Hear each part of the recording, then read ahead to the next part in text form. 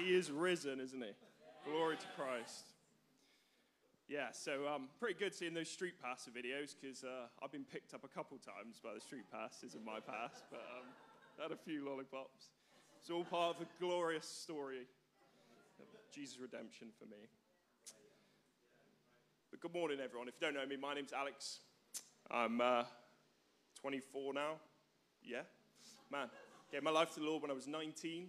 So we've had 5 years of wonderful journey with Christ. I'm married to Anna. She's awesome. She cares for me. But it's just heavy on my heart this morning to share with you the basic of our faith, and that is the gospel of Jesus Christ. It is the greatest love story ever, the greatest show of strength and power in history, the greatest show of grace and mercy, the gospel of Jesus Christ. Some of us here may have heard it before, which is great. Others may not have. So it's my privilege to tell you, because we can never hear enough, guys. You can never graduate past the gospel. It's true, though, isn't it? And I've lost my way already, but it'll be right. But in reality, Christ is returning soon. It's something we forget in this life, in this world, or the world will try and push away from us, is that Christ is returning soon. And when he does, he will bring judgment to the world. This will mean complete freedom and sin and that judgment for the people that put their faith in Christ, and complete loss and judgment for those that choose all the other paths that just aren't Christ. And as though that's heavy, but if it's a cold bucket of water to your face, I'm glad because I love you. Jesus loves you so much. And today I want to start with that.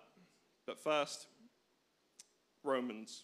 Today I'm going to work through a bit of Romans, a little bit of Luke, share some parables, because whenever Jesus speaks, he always speaks with stories.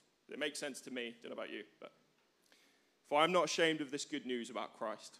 It's the power of God at work, saving everyone who believes, the Jew first and also the Gentile. This good news tells us about God makes us right in his sight. This is accomplished from start to finish by faith. As the scriptures say, it is through faith that a righteous person has life. Firstly, let me start with this. Jesus loves you, right? More than anyone will ever love you. He sees your secret life and your public life, how messy and broken you are, and he still loves you. I say that from complete experience. But how does he love you, you may ask? Well, he came down to live with us. He walked this life that we live in the world we live in, but he never, ever fell to sin. He took the wrath we deserved for our sins on a cross as he died for us. And he died a horrible, painful death, denied that death, and then rose again 3 days later. He now reigns as king over all. That's absolutely amazing to me. Amen, come on. But firstly, if you're new here or listening online, you'll have many, many, many questions. And firstly, I want to start with sin. It's a big topic, but we have to identify it. It contrasts God's love, because how can he love us? You know, he absolutely loves us even though we're broken. Sin is disobedience to God's will and God's law. It comes in many different shapes and sizes. From sins like adultery, murder, theft, these are just a few, that we might perceive as big sins, and others, such as small sins that we would perceive, like swearing, bad language, all kinds of sexual relationships outside of husband and wife, lying, being prideful or angry, when in reality all are evil. Sin feeds on the desires of our flesh, causing separation from our lovely God. It will give you short-term relief and satisfy you for a tiny, tiny moment. But its long-term effects are deadly, and they will keep you caught in a cycle of pain. I just want to back this up with a couple verses. The first one is, for everyone has sinned. We all fall short of God's glorious standard. And the second one is, for the wages of sin is death, but the free gift of life, God's, is eternal life through Christ Jesus our Lord. So much hope there, so much hope. Now, the first point I'd like to make is this, that we've all sinned. Absolutely everyone here, everyone on earth, right? We've all sinned. So it's not a case that we can point a finger at, oh, you're worse than me, or I'm better than you. We are all in the same boat, needing grace, love, and mercy from Christ Jesus and forgiveness. Even if you think about someone that you think, oh, they're perfect, whoever it may be to you, they just ain't. That's true. They're not perfect. We're all sinners and we all need a Savior. Everybody. And secondly, that our sin has consequence. And this is real. And that consequence is eternal judgment from God to us. This is because our God is holy and pure. He must judge the unholy and impure. He must. Otherwise, he wouldn't be fair and righteous.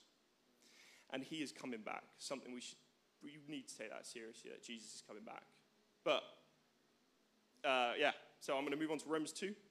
Don't you see how wonderfully kind and tolerant and patient our God is with you? Does this mean nothing to you? Can't you see that his kindness is intended to turn you from your sin? But because you are stubborn and refuse to turn from your sin, you are storing up terrible punishment for yourself. For a day of anger is coming, when God's righteous judgment will be revealed. He will judge everyone according to what they have done. He will give eternal life to those who keep on doing good, seeking after the glory and honor and immorality that God offers. But he will pour out his anger and wrath on those who live for themselves, who refuse to obey the truth and instead live lives of wickedness.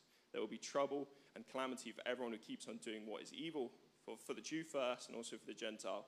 But there will be glory and honor and peace for God for all those who do good, for Jew first and also Gentile. Come on, we want that glory, honor, and peace. But, so, that's a bit of an oof, isn't it? That's a tough one. That grates our flesh as we realize the reality that Christ is a holy, pure God. This makes him righteous and that we can rely on him as a father because he will never, ever lie to you. But that's where he actually comes in. God sees that we all deserve this death and this punishment for our sin. Yet still, because of his love, he died for us to make a way we can be clean from our sin and anew in him. Notice the second passage I shared back then. It says the free gift of God is eternal life through Christ Jesus our Lord. That's a free gift. It's free. He's done all the heavy lifting. It's all him. This shows more of his love to us, that he wants relationship with him to be accessed by all people. He wants it to be free. You don't have to do some heroic deed on your own. He's done all the heroic deeds. And it cannot be earned by good works or good deeds in life. Many, many false religions will show you a way to be saved through works and how good of a person you are. But if that was the case, none of us would be saved from coming judgment. Wrong page, sorry guys. For example, me, right? My bad list far, far outweighs my good list. So no one could be saved that way. I've heard the old classic, I'm a good person, I'll go to heaven. I'll make it because of good things I've done. This isn't true, right? The only way to be saved is putting your faith in Christ. He cemented this when he said, I am the way, the truth, and the life. All other ways, they won't lead you anywhere good. But Jesus had to die for our sins, as the wages of sin is death. Because God is just and holy, his judgment had to be poured out.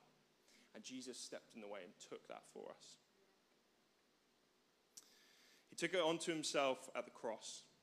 He was broken, beaten, and killed, placed into a grave for 3 days, and then he rose out of that grave, denied death, and ascended into heaven. He stepped into our mess and made a way. Doesn't this here, that gospel, show his wonderful, wonderful love for us? Freedom from sin, it just fills me with absolute joy to think there is freedom from sin and the judgment that's coming, and that in our day-to-day lives, we can walk with him. We can have a real, intimate relationship with God. He doesn't just clean us and then leave us. He comes, he sits with us, and he walks with us. Now, what does that look like for me? That looks like for me every day. When I'm in my van driving along, he's with me. When I'm eating breakfast, he's with me. He's guiding me.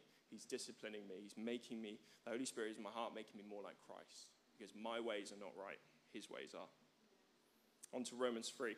We are made right with God by placing our faith in Jesus Christ. And this is true for everyone who believes, no matter who we are. For everyone has sinned. We all fall short of God's glorious standard. Yet God, I love that. Yet God, in his grace, freely makes us right in his sight. He did this through Christ Jesus when he freed us from the penalty of our sins. For God presented Jesus as a sacrifice for our sin. People are made right with God when they believe that Jesus sacrificed his life, shedding his blood. This sacrifice shows that God was being fair when he held back and did not punish those who sinned in time past. For he was looking ahead and including them in what he would do in the present time. God did this to demonstrate his righteousness, for he himself is fair and just. He makes sinners right when they believe in Jesus Christ. We can be made right, guys. It's epic. It's so good. But how do we believe? Is it enough to just acknowledge that Christ is a historical figure, someone that we can look back in the past and be like, yeah, Jesus was a real guy, I believe? It's not. Sadly, that in itself is not enough to be saved. If you really want to be saved and believe in Christ, become his follower, I'll use Christ's own words recorded in the Gospel of Matthew. If any of you want to be my follower, you must give up your own way, take up your cross, and follow me. If you try to hang on to your life, you will lose it. If you want to save your life, but if you want to give up your life for my sake, you will save it. This shows us that we must give up our own way, our own sinful way, by a word called repentance. And is Keith here today? Keith, you here today? No? Oh, shame. I'm gonna quote his book, Brother Keith. These are his words because they're better than my own. The gospel we preach offers salvation or deliverance from the penalty of sin. We live in a world where sin often brushed over as a mistake or a failing. And to use the word sin is looked on as offensive. However, the Bible is clear on the issue of specifically tells us that we have all sinned and all fallen short of God's glory. Repentance is a change of mind and is not a turning away from mistakes or simply failure, but rather from sin, from everything that is offensive to God. The gospel we preach must make clear what sin is. If there is no repentance, there can possibly be no salvation. Tough words, but if you've got a problem, you've got to bring them up with the author. Just push that on to Keith. But it's true, man. Like those are God's words before they're Keith's. Repent and believe. That's what Jesus first preached in Matthew. Repent and believe. And that's amazing, right? On to my next page. But isn't it amazing that by the sacrifice of Christ we can be forgiven, to be free from sin and to know God? What am I doing here? Yeah.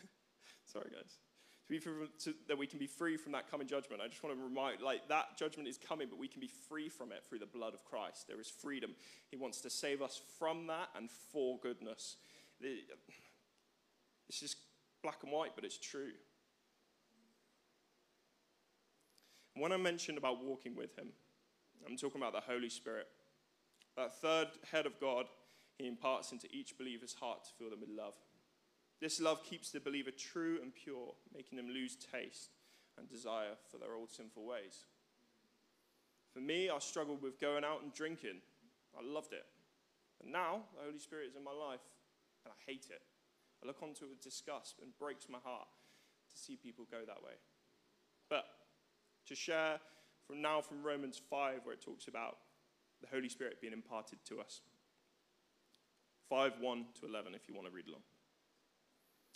Therefore, since we have been made right in God's sight by faith, we have peace with God because of what Jesus Christ our Lord has done for us. Because of our faith, Christ has brought us into this place of undeserved privilege where we now stand, and we confident and joyfully look forward to the sharing of God's glory. We can rejoice too when we run into problems and trials, for we know that they help us develop endurance, and endurance develops strength of character, and character strengthens our confident hope of salvation.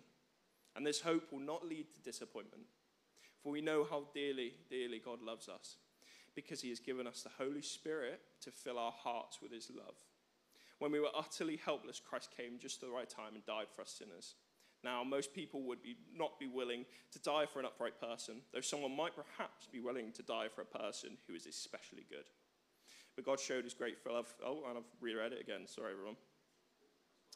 And since we have been made right in God's sight by the blood of Christ, he will certainly save us from God's condemnation.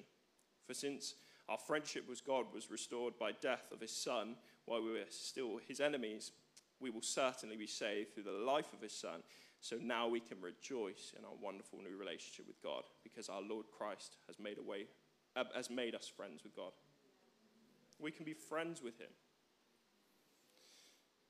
And later on in John, it just says, those who accept my commandments and obey them are the ones who love me. And because they love me, my Father will love them. And because I love them and reveal myself to each of them.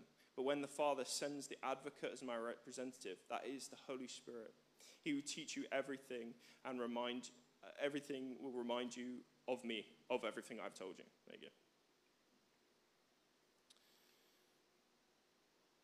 That's amazing that we can have that. I just want to remind you again of God's love, because we must talk about sin, we must talk about the judgment, but then obviously it's a gospel of grace and mercy. You may be sat here thinking, there's no hope for me, too sinful, I've done too much, Alex is here roasting me, and I've got no hope. I'm not, I promise I'm not. There's no condemnation from me. I promise you there's more grace and mercy than you'll ever know. There is. So much more freedom than you'll ever know. God is waiting there, ready for you to pour out his mercy and love upon you. I know this. I've experienced it, but I'll get into that later.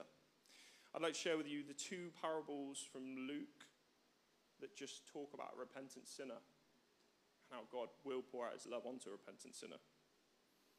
The first one is, if a man has 100 sheep and one of them gets lost, what will he do? Won't he leave the 99 others in the wilderness and go search for the one that is lost until he finds it? And when he has found it, he will joyfully carry it home on his shoulders.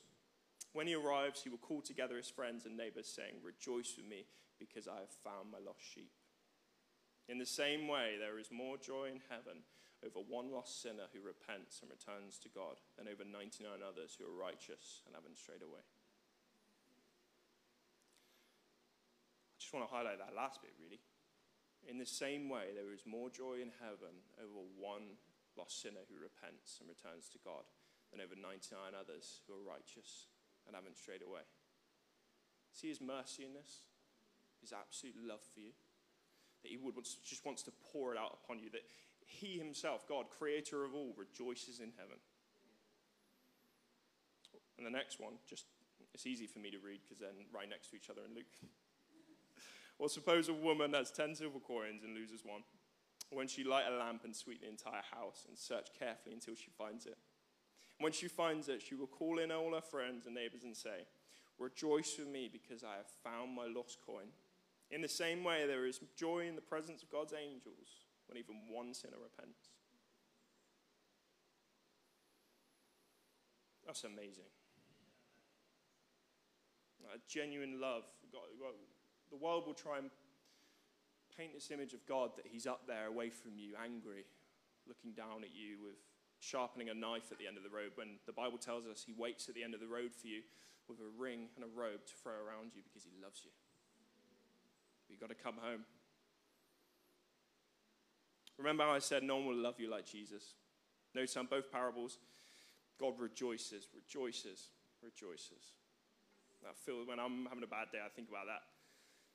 God's love over us.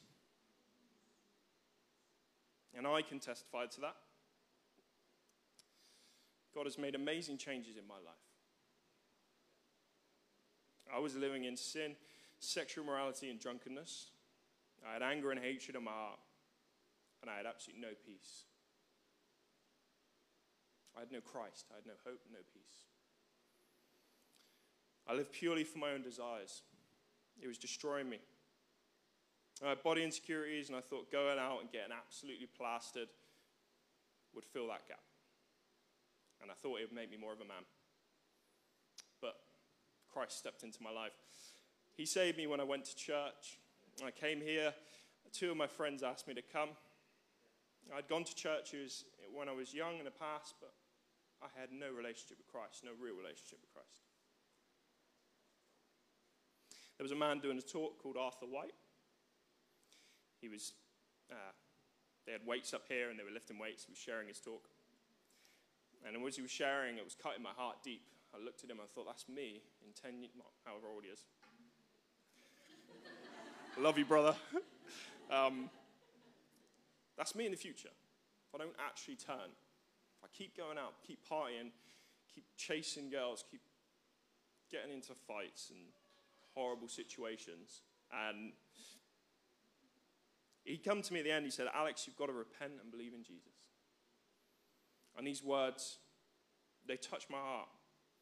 God came to my heart in that moment like an arrow, struck me. And I knew my life was a mess, and I had to pick up my cross and follow him.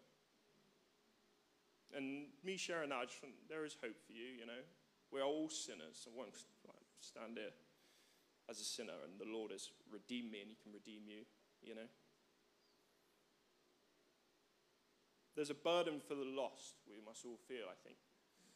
I was in a shop the other day, and I was looking down the aisle at all the people stacking shelves, you know, putting things in their baskets, and I was just with the Lord thinking, Lord, there's a possibility that when the judgment day comes, some of these people will enter heaven, some of them will enter hell. And that was breaking my heart. I can't even imagine how the Lord feels when he sees those people. He's just filled with absolute love for us. And I just want to stress that enough, really, that his love for us is far beyond what we can feel.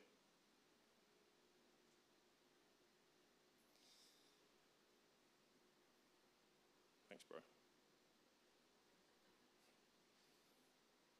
Now, today, you may be sitting here thinking, I'm an unbeliever, or I'm a lukewarm believer.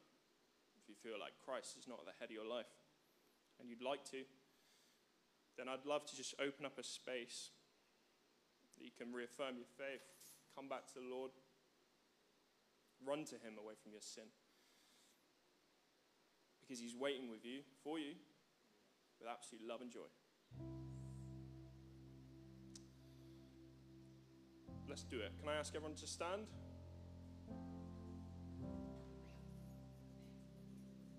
Hold it higher. Sorry, everyone. I hope you've been able to hear me this whole time. And not me just blabbering along. But, okay. Maybe the Holy Spirit's been touching your heart today. I pray he has through my words. And what I'd like to do is I'd like everyone to shut their eyes for a minute for me. Just me and the Lord can see. No? Everyone shut their eyes. Thank you. I'm going to pray a prayer today.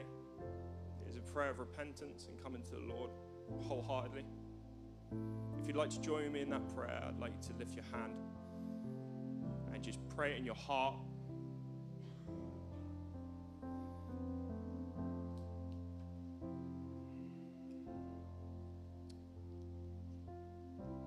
Jesus, I thank you that though you are both God and man, holy and innocent, you died on the cross, taking the punishment I deserve. Please forgive me for all my wrongdoing. Wash me and cleanse me from my past. Come into my life. Be the Lord and Savior I need. I thank you, Lord, that you rose from the dead. Please share your resurrection life with me and help me live anew and repent. We say this in Jesus' name.